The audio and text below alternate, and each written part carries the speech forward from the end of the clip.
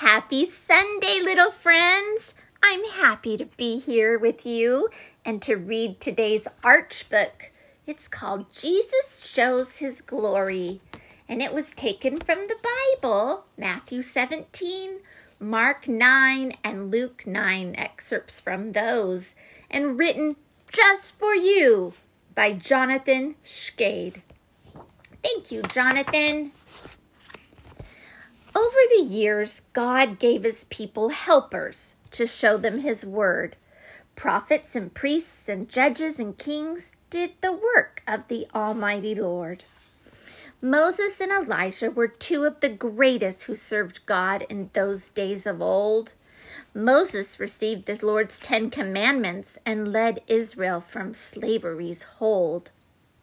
Through the prophet Elijah, a dead boy arose, and Baal was declared a false god.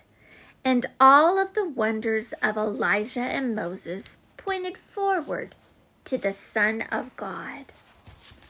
Once Jesus went walking with Peter and James and John, each one a dear friend. The men followed Jesus high up a mountain where his glory they soon would attend. Then, as the disciples watched Jesus' face, they were filled with awe and amazement. He shone like the sun in splendor and grace and was dressed in a dazzling white garment. But that was not all the disciples saw. From heaven appeared 2 men who had come to show Jesus kept all of God's law and made words of the prophets come true. Elijah and Moses were these 2 great men with whom Jesus now stood and talked. Seeing their master right next to them, the frightened disciples just gawked. The prophets and Jesus spoke of the future, how he'd die in Jerusalem. They spoke of the freedom Jesus would bring through his death. Forgiveness would come. At last Peter shook himself out of his daze and said, "Master, 'tis good to be here. Let's put up tents for you, Moses, Elijah." Peter spoke in confusion and fear. Just then a bright cloud enclosed them, and a loud voice God's message did tell.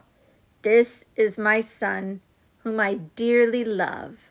With him I am pleased very well."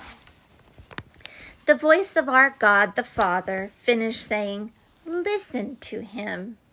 The cloud disappeared with Elijah and Moses, leaving Jesus and his disciples with him. As the disciples came down from the mountain, Jesus said, "Do not tell what you saw until the Son has been raised from the dead."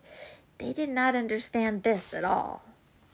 But later, they saw Jesus die on the cross between 2 thieves.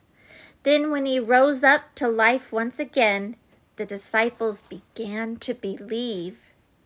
They realized that one glimpse of glory when they saw Jesus' bright, shining face as he stood with Elijah and Moses was of heaven, just a small taste. We haven't seen Jesus like they did or heard God's voice in a cloud. But still, we all taste of God's goodness and sing hymns with the heavenly crowd. It happens when we join to worship and receive the gifts our God gives. In baptism's washing and words of forgiving, we live because Jesus lives. So much to be thankful for. Stay hopeful, stay true, and be wonderful, special little you.